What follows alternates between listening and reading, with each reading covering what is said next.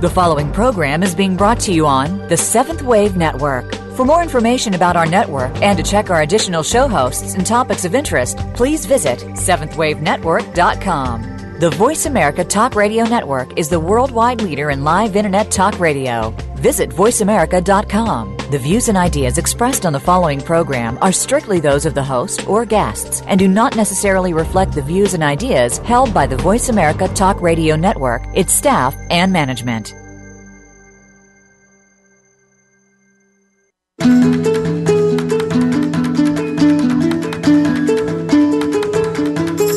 You can not only learn from your mistakes, you can celebrate them. They define who you are and serve as a learning tool to become your most beautiful self ever. Welcome to Beyond Religion, Your Life is Waiting, with your host, Jim Stacy. Jim is the author of 11 books and is here to help you experience the power of the divine deep within yourself. It's inside you. You just have to know where and how to look for it. Now, here is Jim Stacy. And thank you again to all of my friends out there around the planet who are listening in today. Just want to thank you again for all the comments and the thoughts and personal experiences that you've shared with me. And I just want to say again, I'm here to support you in your quest and in your adventure in this thing that we call life. Today, I'm honored to have a very special guest with us, a man that I have admired for many years. When I first saw his book, Christianity Must Change or Die, I said, this man is onto something. Today, Bishop John Shelby Spong. Bishop, thank you, and welcome to the show. It's a pleasure to be with you, Jim. I'm having a hard time hearing you, however. Okay. I'll try to do my best. The engineers, I'm sure, will adjust some things. Okay. I can hear you, but it's very faint. Okay. I will try to speak as clear as I can. Okay. So anyway, I just, as I said, been following you for a long time and appreciate what you're saying. And I don't know exactly where you are today, so that's what we're going to talk about. And my first question to you is this. What was happening in your experience when you wrote your first book? Well, it seems like a long time ago. That was in 1971. Even then, however, my experiences in life and the sort of words and concepts that I was using in church on Sunday didn't come together very well. I didn't quite understand why, but I knew that there was a discontinuity between what would be called the faith of our fathers and I hope our mothers and the way life was being lived. In that particular first book, it was a crisis in a personal life of a friend of mine over the issue of prayer. This was a physician's wife, a lovely young woman in her early 40s, a mother of 3 children, who was diagnosed with pancreatic cancer, and there was no way that she was going to survive. And I went to talk to her at her request and entered into a profound conversation in which we roamed over the terrain of her life and what it would mean not to see her children graduate from high school or college or get married or know her grandchildren or any of those things that are part of the normal parent's life expectancy. And it was one of those profound and moving conversations of my life. And then when I got up to leave, and I'd been there almost 3 hours by this time, when I got up to leave, gears into my professional clergy role and invited Cornelia to allow me to join her in prayer. Well, she wasn't going to say no. If I needed to pray, that was okay with her. But I shifted gears into a kind of pious language that I knew so well from my experience as a pastor, and rattled off a series of words that meant very little to me and I think very little to her. And when I finished, I walked out, and on my drive back to Richmond, I was seeing her in a hospital in Charlottesville. On my drive back, I compare 2 things. One is the quality and the power of that shared conversation, and the other was the trivialization and shallowness of that thing I call prayer.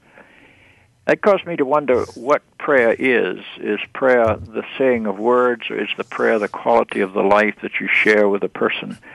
And I became increasingly convinced that prayer has to do with the way you live and not what you say or what you do. And that was the beginning of a kind of revolution for me. And so I began to look at the experiential side of all the words that I used as a pastor and as a theologian to describe what I believed and compare that with the reality of the experience that was, I think, transformative, but the words weren't in touch with that transformative experience. And so it was the beginning of a great journey. 26 books later, I'm still on that journey, but I have a much better idea of who I am and what the church is and what the Christian faith is all about than I did at one point in my life. Well, I deeply appreciate what I have sensed in you is a man of honesty and a man of integrity. And what you have just shared about the dissatisfaction of what you experience within your own life, to me, you are the kind of person we can listen to, and I deeply appreciate that. So tell me more about your learning experience and what took you to write even more. Well, when I was in seminary, I came out of a fairly evangelical Episcopal church in the South when I went to seminary. And I had what I would call a kind of Sunday school understanding of God. God was very much confused with Santa Claus. God was making a list and checking it twice and was going to find out who's naughty and nice, and was going to assign the nice people to the realm of heaven and the naughty people to the realm of hell. And it was all this sort of religion of control. When I went to seminary, I entered into a very deep and lifetime appreciation of a theologian named Paul Tillich, who described God not as a being, but as the ground of being. Those words didn't mean a lot to me at the time. But over the years, I began to process that. The God who we describe, who most Christians today, in fact, most religious people describe, is what I would call a theistic understanding of God. That is, God is an external being located somewhere above the sky and equipped with supernatural power and has the ability to intervene in human history to answer our prayers or to impose the divine will on people. And that's a God that simply has died in the explosion of knowledge in the last 500 years. Yes. The God who is above the sky makes no sense in a post-Galileo world. A God who does miracles that violate the natural laws of the universe is almost nonsensical in a post-Isaac Newton world. A God who created a perfect world, a finished world, and then allowed it to fall into something called original sin, into which God has to come as an emissary to rescue the person who has fallen, makes no sense in a post-Darwinian world. And so on, you can go in layer after layer after layer of changes in knowledge to which the religious symbols of my childhood never could fit. I was also taught in my early life as a Christian in Charlotte, North Carolina, that God was in favor of all the prejudices of my region. That is, in my Sunday school and in my church, I was taught that segregation was the will of God, that women were inferior by nature to men, that it was okay to hate other religions and especially the Jews, and that homosexual people were either mentally sick or morally depraved, so they either ought to be cured or converted.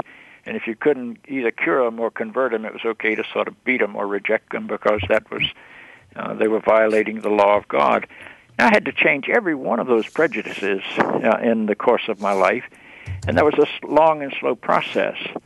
I never thought that there was such a thing as a good Jew. I never knew a good Jew when I was in Sunday school. Nobody ever told me that Jesus was a Jew, or that the disciples were Jews, or that Paul was a Jew, or that Mary Magdalene was a Jew.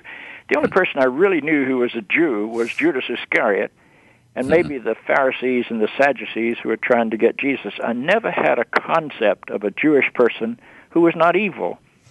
And, wow. You know, that's just, you look back on that and you can hardly believe that the church was that complicitous in the prejudice of anti-Semitism, but that indeed is exactly what's happened.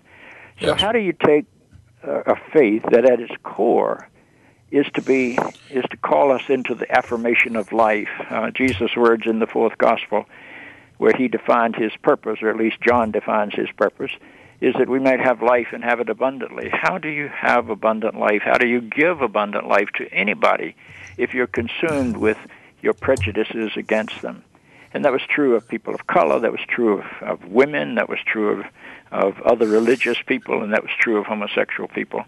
So the journey out of the kind of Christianity in which I was raised was an incredibly difficult journey, but it also was a journey into the fullness of life.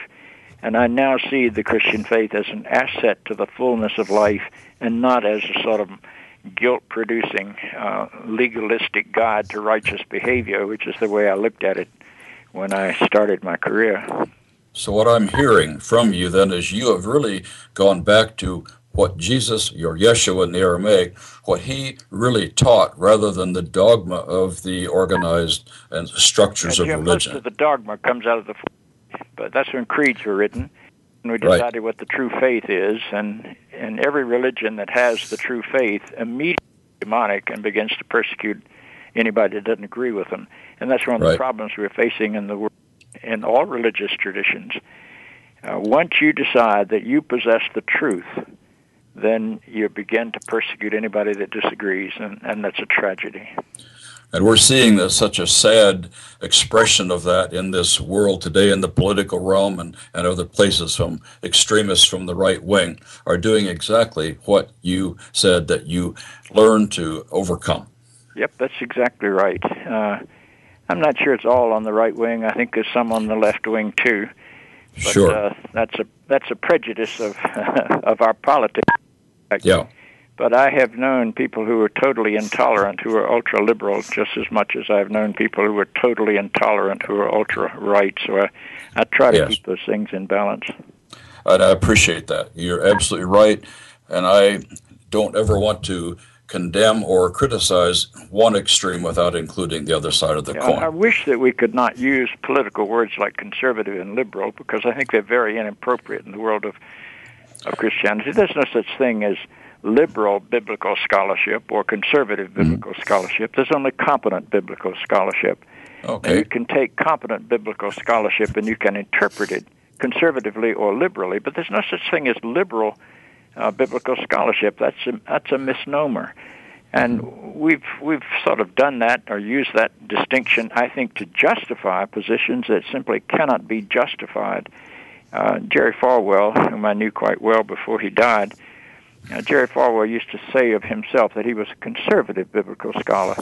Well, Jerry was a lot of things, and I liked him in many ways, but he was just not a scholar at all. He had no earthly comprehension about how the Bible came to be written. Yes. He assumed that it was all literal, that God had dictated it, which means, in my opinion, that he's never really read it, because you can't possibly blame God for some of the things you find in the Bible. Absolutely true. Life has taught us that on so many occasions that it's just hardly an argument I want to engage anymore. I appreciate that very much. In fact, right now, Bishop Spong, we need to take time for a break, and we'll be right back with everybody in just 2 or 3 minutes.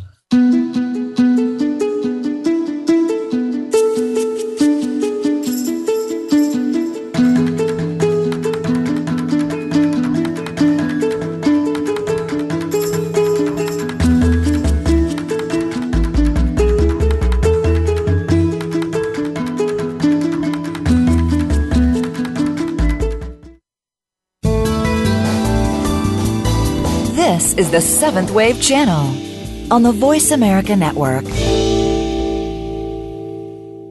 Jim Stacy is the author of 11 books, including his first title, Jesus Was Not a Christian, Healing the Shame and Fear from Man-Made Theology. That book is available on Amazon. The other 10 books, which are titled A Healing Spiritual Journey, are available as downloads on thedivineiswithinus.com. When you visit that site, you may also download his CDs and articles, and you can also find out more about where Jim will be speaking, spiritual retreats, and vision quests. Visit www.thedivineiswithinus.com today.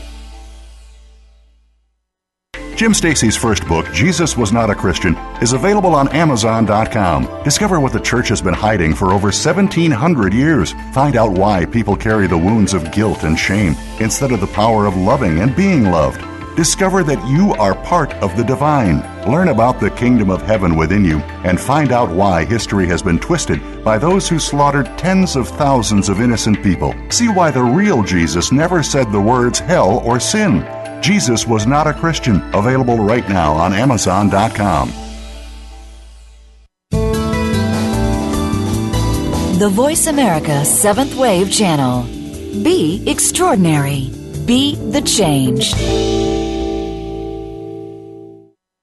Tune in to the Voice America Variety channel on the Voice America Talk Radio Network. Voice America Variety broadcasts a diverse array of topics, reaching a global community. Our experts come from all walks of life, and the topics they discuss are everything from current events, arts and entertainment, leadership, parenting, relationships, self-improvement, career advice, and a variety of other topics. Check us out today. You're sure to find something of interest. Voice America Variety. Talk on today's hot topics.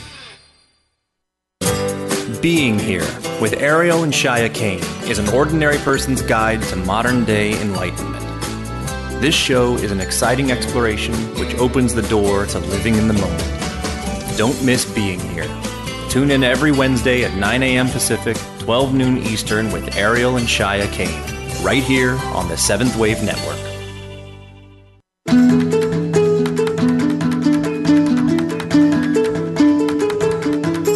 You are listening to Beyond Religion, Your Life is Waiting. If you have a question or comment about our program, please send an email to thedivineiswithinus@gmail.com. Again, that's thedivineiswithinus@gmail.com. Now, back to the program. Here again is Jim Stacy. I deeply appreciate, Bishop Spong, what you're saying today. And when you wrote the book, Christianity Must Change or Die, and now I hear you talking about how you change yourself. And I deeply admire that. Talk to us more about that and where you went from that point. Well, it was a slow process. My racism, which I had learned primarily in church, the church I attended was a very segregated church in the South, but my racism got encountered by the civil rights movement, with which I seemed to identify, and when the fur began to fly in that movement, there was no doubt that I had to side with the Martin Luther Kings of the world and not with my religious bigotry. And that was not an easy time. I was living in eastern North Carolina, and the order came down for the schools of our little 7,500-person town to be integrated. And the fear and the hysteria were just overwhelming. I don't think that people who have not been raised in a racist kind of environment understand how deeply the fears is built in that keeps the division rigid. But anyway, the time came where you had to take a stand, and I did. Not a terribly courageous stand, but I was probably the only one in that little town that would speak positively about the potential of integrated schools. And I got named public enemy number 1 by the Ku Klux Klan in Edgecombe County. I tell people if you cut your pool small enough, you can be a very big fish in it. Edgecombe County was a tiny little eastern North Carolina farming county. But I learned a whole lot about what it means to stand with integrity and to still be loving. Now, the hostility was overwhelming, as you might imagine. I mean, the fears were such things, Jim, as people really thought that if the movie houses were integrated, that they'd all be raped by black people when they went into the movie houses. Now, That's quite irrational, and they probably knew it was irrational. But the fears were so deep that was what they were raised in, and so they were really shaking in their boots. In the city swimming pool, if they thought if blacks and whites swam together, the color might come off the blacks and make them black. It was hysterical and unbelievable. But all you have to do is to walk through that and find that nothing happens. And, that's what happened. But, boy, walking through it was not an easy time. And I would have the Klan call me up and threaten to rape my 3 little girls, who at that time were 6'3" and 1 year of age. And so we lived in that kind of fear. But we worked through it because you don't demonize your friends and your opponents. You help them to grow. And what the job of leadership, I think, is to call people into growing beyond the limits of their prejudices and their fears. So the civil rights movement was a very important movement. I did not have a black classmate in my life until I was in graduate school. And I had one black classmate his name was Johnny Walker, and he later became the Episcopal Bishop of Washington, D.C., and he was a man of extraordinary ability. But that was a brand-new experience in graduate school. People have a hard time believing that today because the world has changed so substantially. I was raised to be sexist. I didn't know I was sexist because it was just the way you lived in the South. My mother made sure that her role in life was to keep her husband happy, to cook his meals, to provide for him socially and sexually and every other way a wife could provide. But she was never his equal, and he was the king in his house. And she raised me to be the king in my house. Someday I'd be married to a woman who would relate to me as my servant the way she had related to my father as his servant. I just never could find a potential wife that wanted to play that role because the world had changed so much. So I had to begin to wrestle with that in the process of just growing up. Wow. And then I had 3 daughters, and my daughters were, for some reason or other, strong feminists. They grew into being strong feminists. And you begin to look at life through the eyes of your daughters. I used to tell the Roman Catholic Archbishop of Newark that the Roman Church would never get its head straight about women until their priest had daughters. And he looked at me as if he didn't know how to process what I just said. But I do think you learn a lot, that things you cannot see through the eyes of your mother or even through the eyes of your spouse, you can see very clearly through the eyes of your own children. I don't want anybody telling my children that they can't be the President of the United States or the Pope or anything else just because they were born female instead of male. So I had to grope with that internally through the experience of having daughters. And my daughters today are pretty strong feminist women. One's a senior vice president of a major bank, and one's a senior counsel to the Virginia Supreme Court, and one has a PhD in physics and is in a high-tech industry in California. And so they've all pushed against the boundaries, and I have been a person who has helped to push those boundaries. When I retired from the Diocese of Newark, about 40% of my clergy were female. When I started, we didn't have a single female priest because it was not legal. So that's, again, a great transition, and you begin to see the benefits of that, not the liabilities of that. The church was so much better when it had women in leadership, when it had women being theologians and liturgical scholars, because they were much more sensitive to the wholeness of the human race. And then, for reasons that I don't fully understand, I had a deep, deep attraction to the Jewishness of Jesus. Maybe that also came out of my puritanical Southern roots. But I just remember that when I went to church, nobody seemed happy. If you enjoyed it, it was probably sinful. It was either sinful or fattening, we were told. And church was a somber experience. And I had an occasion from time to time to be in a synagogue. And I didn't find anything somber about it. They were really happy people. Even on Yom Kippur, the day of penitence, they were still smiling and affirming of each other, and it was just sort of a life-giving experience. And so I began to wonder whether my understanding of the Jewish Jesus was adequate, or whether they had some idea about what Judaism was all about that I just never see, and they'd sort of been stripped out of the Jesus of my tradition. So I began to go back and read the New Testament. And I read it from a Jewish perspective, and Jesus is always talking about going to a party. All of his parables about great banquets. He's in one story in John's Gospel, he said to have been able to change water into wine to keep the wedding party going. That's a pretty phenomenal experience if you lived in the teetotaling South. That was a pretty radical sort of thing. And so I began to look at this Jesus through a Jewish perspective, and being part of a synagogue became important to me. And so I used to regularly go to a synagogue on Friday night just to sort of experience that Jewish background. And that led to the writing of my second book, which is called This Hebrew Lord, which is an attempt to put Jesus into his Jewish background and to see what difference it made to look at him through Jewish eyes. And that became a key to everything I later was able to do. A little bit later, maybe 10 years later in my life, I had a very serious and wonderful public dialogue with a rabbi in Richmond, where we raised the questions of whether Jews see Christianity accurately and whether Christians see Jews accurately, because basically we're reacting to our prejudice stereotypes. And we had huge crowds in Richmond coming to those. Every Sunday that we did it in my church, it looked like Easter, and every Friday or Sabbath in the Jewish community looked like Rosh Hashanah. And the people were really interested, and we began to break down barriers and open up communications, and I began to see an aspect of the Christian faith I had never seen before. And that has dominated my thought from that point to this. The rabbi is a man named Jack Daniel Spiro, who's head of the Department of Judaic Studies at Virginia Commonwealth University.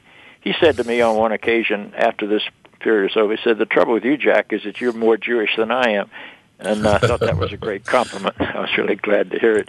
Excellent. He's still a very, very close friend of mine. If I predecease Jack Spiro, he will be the preacher at my funeral, which would be a very unusual event to have an Episcopal bishop being buried with a rabbi doing the sermon. That may not have ever happened before. But anyway, I'm not looking forward to dying, but I'm looking forward to the impact of that if we actually get that sort of thing to take place. So that became another piece of I now believe you cannot read the New Testament without understanding that it's a Jewish book. And when you understand it's a Jewish book, you cannot possibly treat it as literal. The feeding of the 5,000 is not the story of a miracle where Jesus takes 5 loaves and 2 fish and expands it so you can feed 5,000 people. That's rationally absurd. But every Jew knew that that was not a literal story, that that's a story of Moses sending manna in the wilderness to the starving masses of the Jewish people, and that power was being attributed to Jesus. That's a whole new way to look at the New Testament, and it escapes the sort of biblical literalism that I grew up with. I really appreciate how you say that, because one of the things I'm working with right now, my own experience, is working more with understanding myth, mythology, metaphor, and all of the symbolism which Jesus or Yeshua taught. And what you've just said is extremely important. Well, Christians don't understand that the Middle Eastern people were great storytellers. Yes. And you know, in the West, when you want to tell a story that's not literally true, you begin by saying once upon a time, and everybody knows you're going to be told a story. In the Middle East, exactly. They exaggerated so that everybody knew this is not literal, so that they can talk about a fish that was so big it could swallow Jonah whole. Nobody in the Middle Eastern world would have ever taken that story literally, but Western Christians who didn't understand that do take it literally, and it's sort of tragic. The Christmas story, the story of the wise men, is clearly based upon a text from the book of Isaiah. The book of Isaiah says, I think it's chapter 60, that kings will come to the brightness of God's rising. They will come on camels. They will come from Midian, and they'll bring gold and frankincense. That ought to sound a little bit familiar, but most Christians have never heard that. And exactly. So you go back and you see that what is happening in the New Testament is that these stories are probably Christian sermons preached on Jewish texts to try to interpret the meaning and the power of Jesus of Nazareth. And if you can find that way to read the New Testament, you don't get caught up in all the terrible things that I got caught up in a child in my Episcopal church in the South, where you use the Bible to justify your prejudices. Would you say, Bishop Spong, that a part of the reason that so many people in the church got it all wrong and misunderstood the myth and the story is that the fear that was instilled in them kept them from seeing that? Well, I think that's later. I think originally what happened is that the Christian church was born as part of the synagogue, and by 150 of this common era, it had become a totally Gentile movement. But the scriptures, the Gospels, were all written when it was part of the synagogue, or at least right after. Certainly Matthew and Mark were written while it was part of the synagogue. Luke may have been written afterwards, but it leaned on Mark, so that also reflects the synagogue community. And John is the only one of the 4 Gospels that really does reflect the schism and the division where the followers of Jesus are excommunicated by the Orthodox party, and that took place somewhere about 88 to 90 of this common era, but well after the time of Jesus' earthly life, which appears to have come to an end about the year 30 of this common era.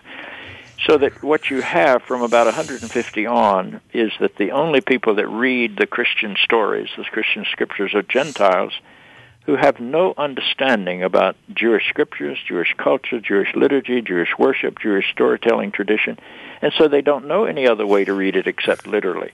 And then by the time you get to the 4th century, Christianity has become a dominant religion in the empire, and Constantine calls them together in Nicaea and wants them to make sure they've got it organized so that it can be a unifying principle in the empire. And so he demands that they adopt creeds. Well, once you adopt creeds in the Christian church, then you've got to spend your life defending the truthfulness of those creeds and, of course, burning at the stake anybody that disagrees with those creeds. And so we entered into that kind of phase. And it's only, I believe, in the last 50 years of the 20th century that we've finally begun to come back and to re-understand and reestablish the Jewishness of the sacred story that we Christians call the New Testament. I appreciate that so much, and I hope that all of you listeners are writing some things down and taking some notes. Bishop Spong, you are an educator and a true hero in so many ways. Right now, we have to take time for another break, so we're going to come back and explore some more about your journey and the other books that you've written.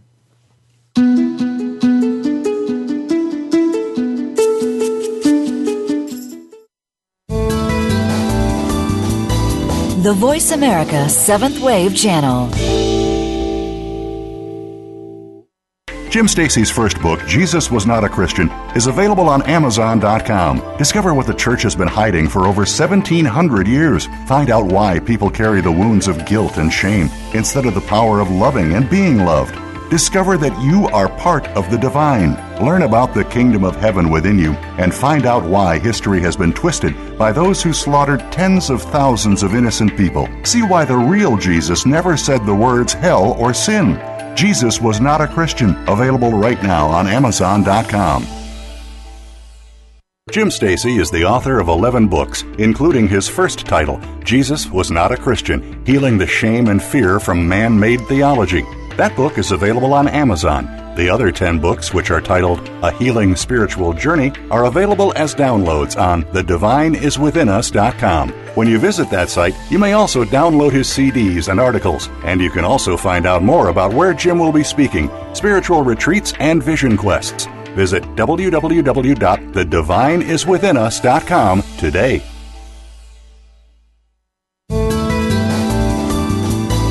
Be visionary. This is the Voice America 7th Wave Channel.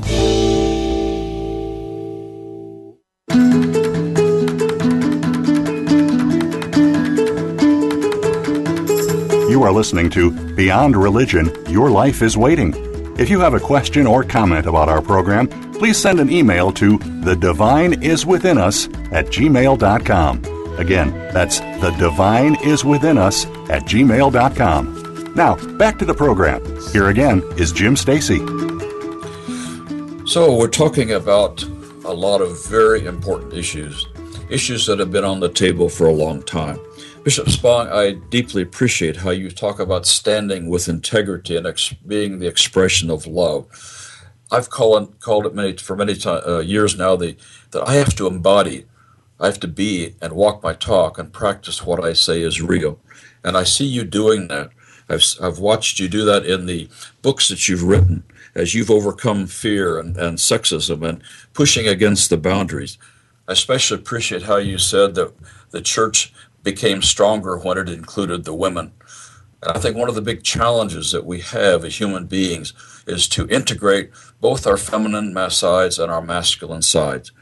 But tell me this, in your journey, how has the books that you've written, and tell us more about that as you'd like to, and then at the end we're going to talk about your latest book as well, but how is your journey reflected in the books that you've written?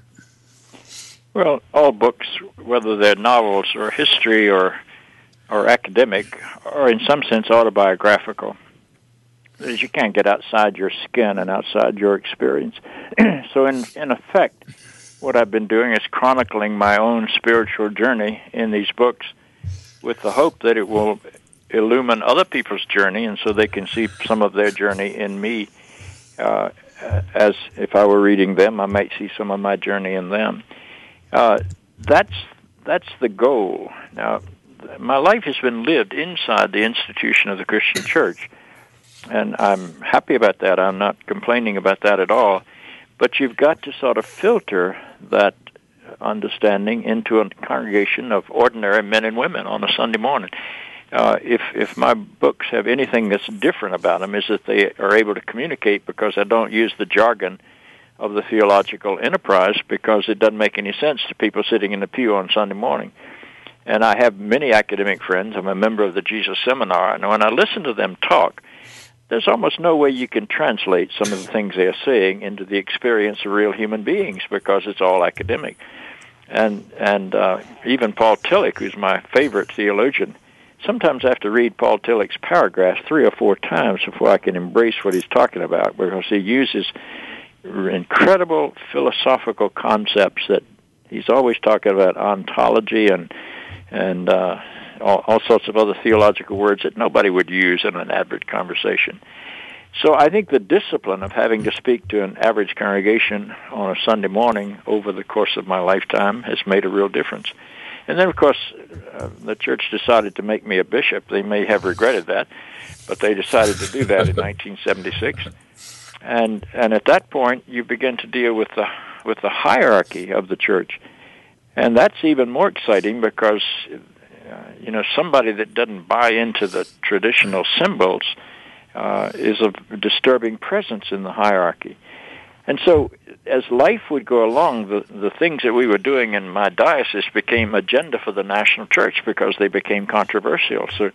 So I ordained the first openly homosexual male who lived with a partner in 1989, and the church went up in arms about that. It was a very exciting time.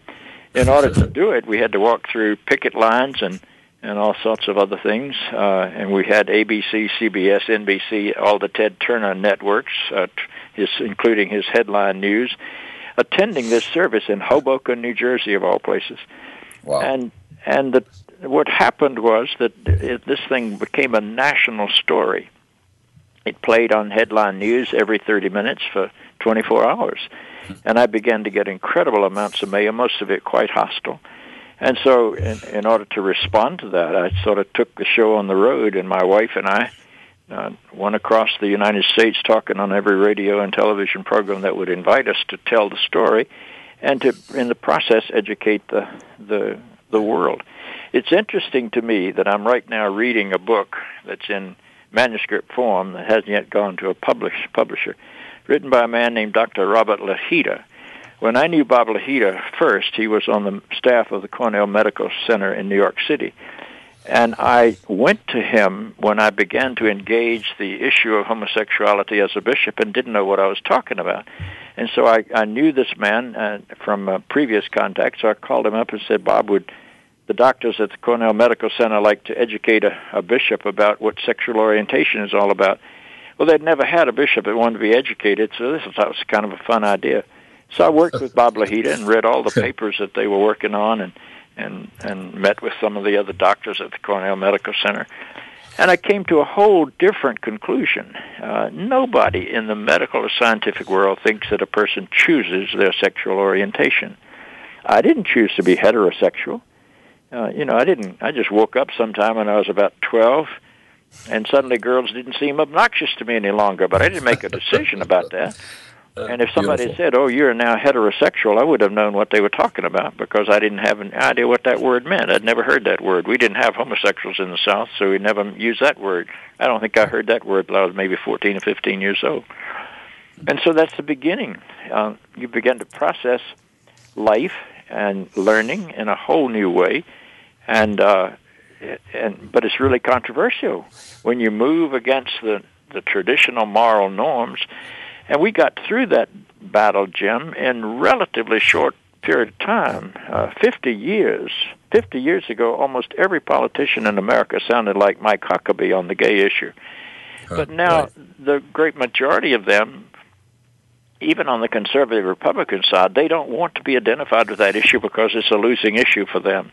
And on the Democratic side, they're quite willing to overtly court the gay and lesbian vote in this country. So this enormous transition in just 50 years of time. Anyway, Bob Lahita has just written a book called Sex Essence, which hadn't come out yet, in which he goes into the physiology of how homosexuality is formed. And it has nothing to do with anybody's volition. Nobody can choose to be gay or straight any more than they can choose to be white or black or left-handed or right-handed. That's just who you are. And you can't discriminate against a person because of who they are. When I retired, we had 35 out-of-the-closet gay and lesbian ordained clergy serving openly, and 31 of the 35 lived with their partner. And this is in in an area before you didn't talk much about gay marriage because that concept just hadn't come yet. But they were committed partners, and we really worked on educating our people. And when I retired from the diocese, every nominee to succeed me as the bishop had to be on a pro-gay side, or he would not, or she would not have been nominated. We had changed the culture. Excellent.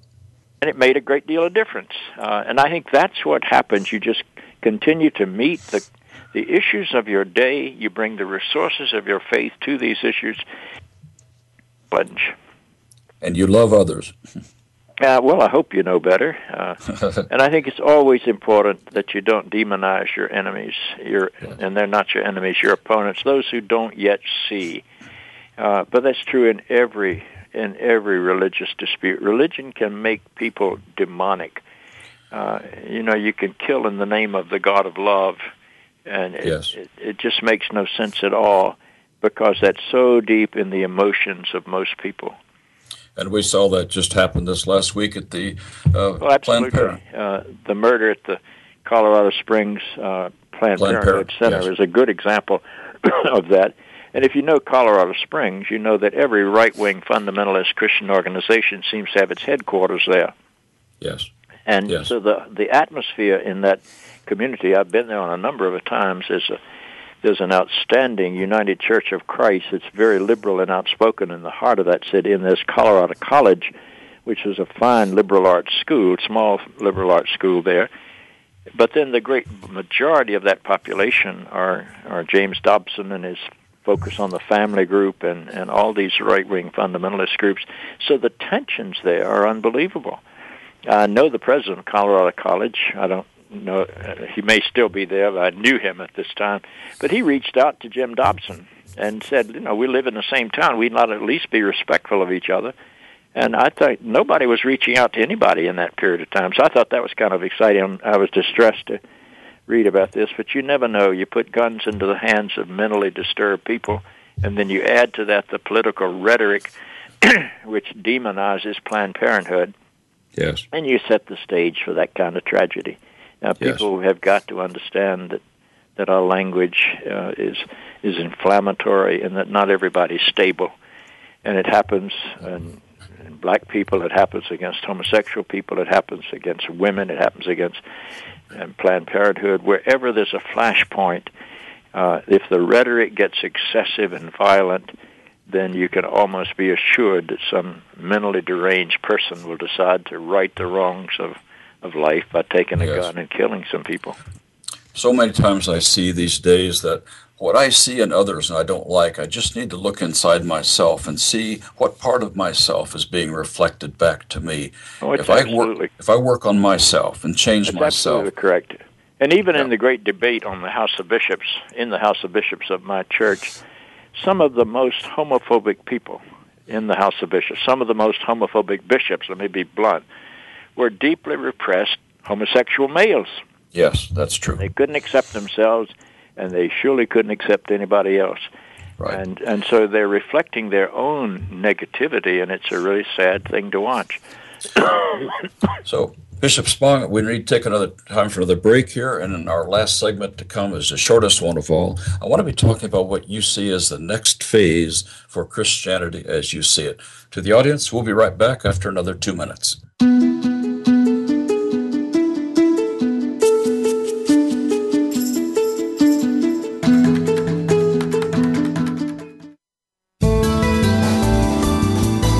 The Seventh Wave Channel on the Voice America Network. Jim Stacy is the author of 11 books, including his first title, Jesus Was Not a Christian, Healing the Shame and Fear from Man-Made Theology.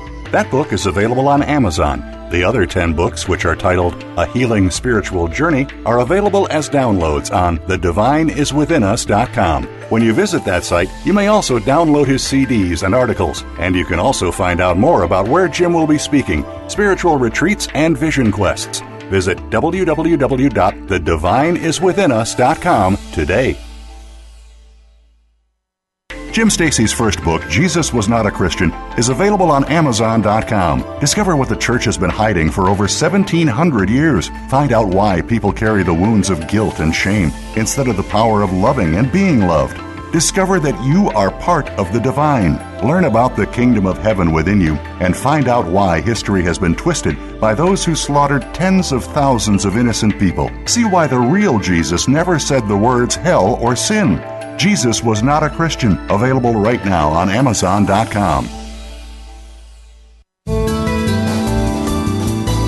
The Voice America 7th Wave Channel. Seek greater awareness.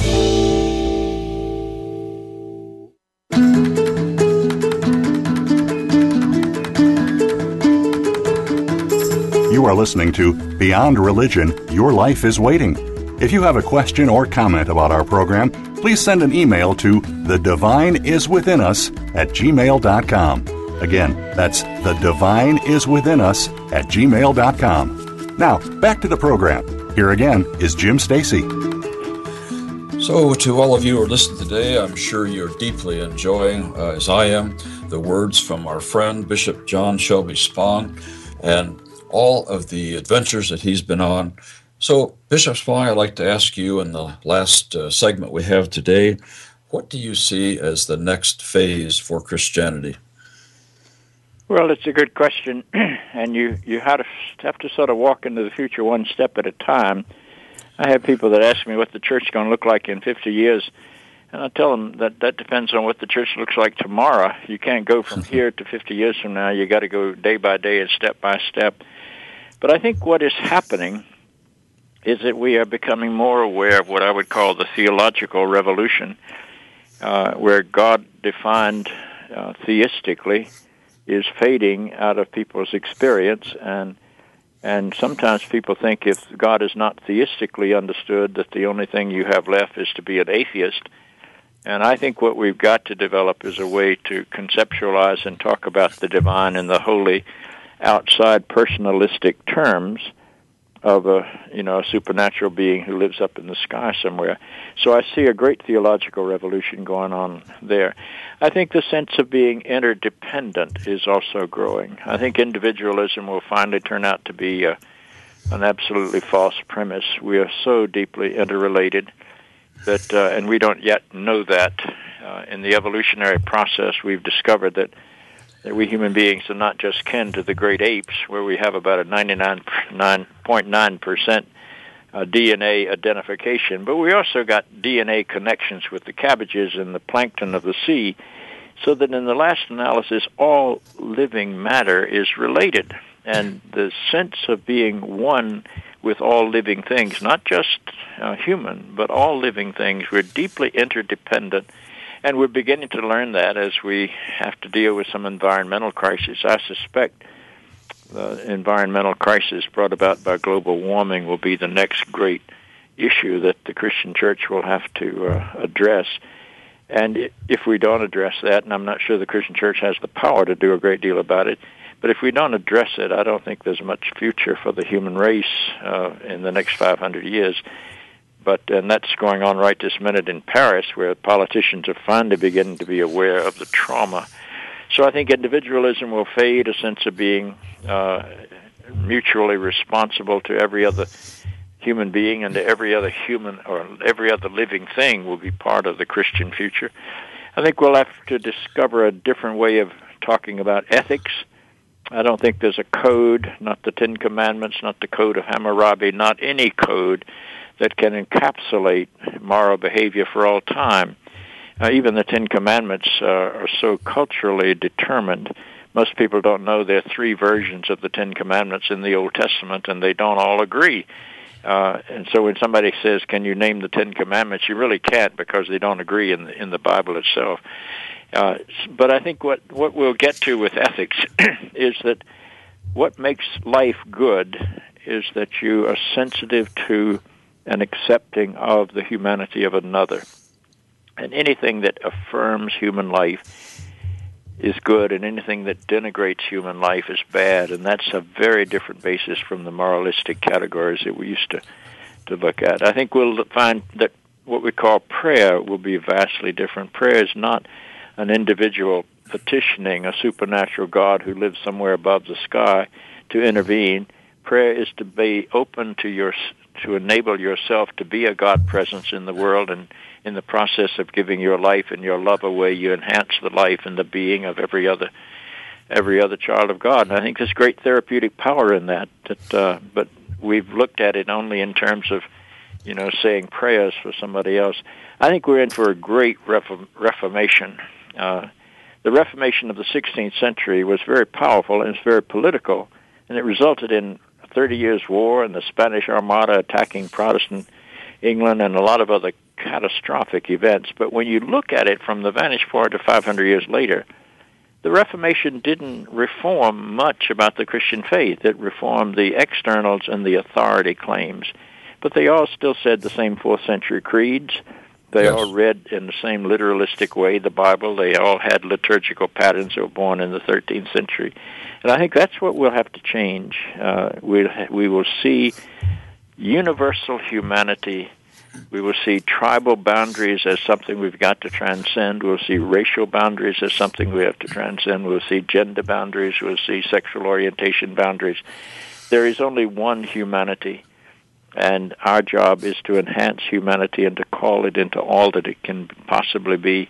My basic creed is that if you understand God as the source of life, then you live fully. And the more fully you live, the more you make God visible. If you understand God as the source of love, then you love wastefully.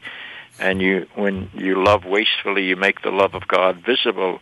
And God is the ground of being. And when you dare to have the courage to be all that you can be and enable others to be all that they can be, then you make God visible. It will be much more an experiential religion than it will be a doctrinal religion. And I think it'll be a new renaissance for the Christian faith. And I look forward to it. I hope I live long enough to participate in it. I feel the same way. Thank you so much for the insights you have given to us today. And Jim, I'm reminded of what Yeshua said, and we have about 3 minutes left here.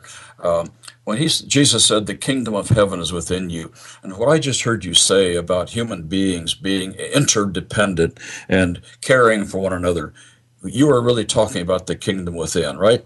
That's exactly right. And It's fascinating when you look at the book of Isaiah, when somebody asked him how you would know that the kingdom is coming, he would say that you see it in human wholeness. That's when the blind will see and the deaf will hear and the lame will leap and the mute will sing. Human wholeness reflects the presence of God. And so the task of the Christian faith is to call people into being whole people. I've had a couple of shows about that. In fact, what you mentioned earlier about there's something else besides leaving some form of religion in the past and just being an atheist. I've had a couple of shows on that. In fact, next week's show is going to be more about that. And I love how you said that, because we need to wake up to who we are, to who other people are, and to join together in celebrating a world where everybody wins. We've got about a minute and a half left. Give me about 30, 40 seconds or a minute of a thought you'd like to leave with the audience. Well, let me just pick up what you said. I think atheism is a profoundly religious response. I think what the atheist is saying is that the theistic definition of God that has permeated the world is simply not big enough to be who God is, and so you've got to find a way to talk about God non-theistically and yet not unrealistically. And I think that's where the future lies. I think atheists are prophets that call us to say, your God is too small. You've got to give me something more than that if you want me to understand what faith is all about. And I think that's part of what the Christian faith has got to do. Yes, I totally agree. In fact, in a couple of weeks, I'm going to have a show dedicated to celebrating with my atheist friends something more, something deeper about this kingdom and queendom of heaven within us. So, John Shelby Spong, thank you for joining us today. And for all of you listeners out there, I am just absolutely delighted that you've been able to share this time with me. Next week, we're going to be talking more about that space between religion and atheism and take this discussion much further. John Shelby Spong, thank you for your integrity. Thank you for your honesty. You are deeply appreciated. Thank you, Jim. Appreciate you having me. And to all of you listening today, thank you for joining us, and we will see you next week.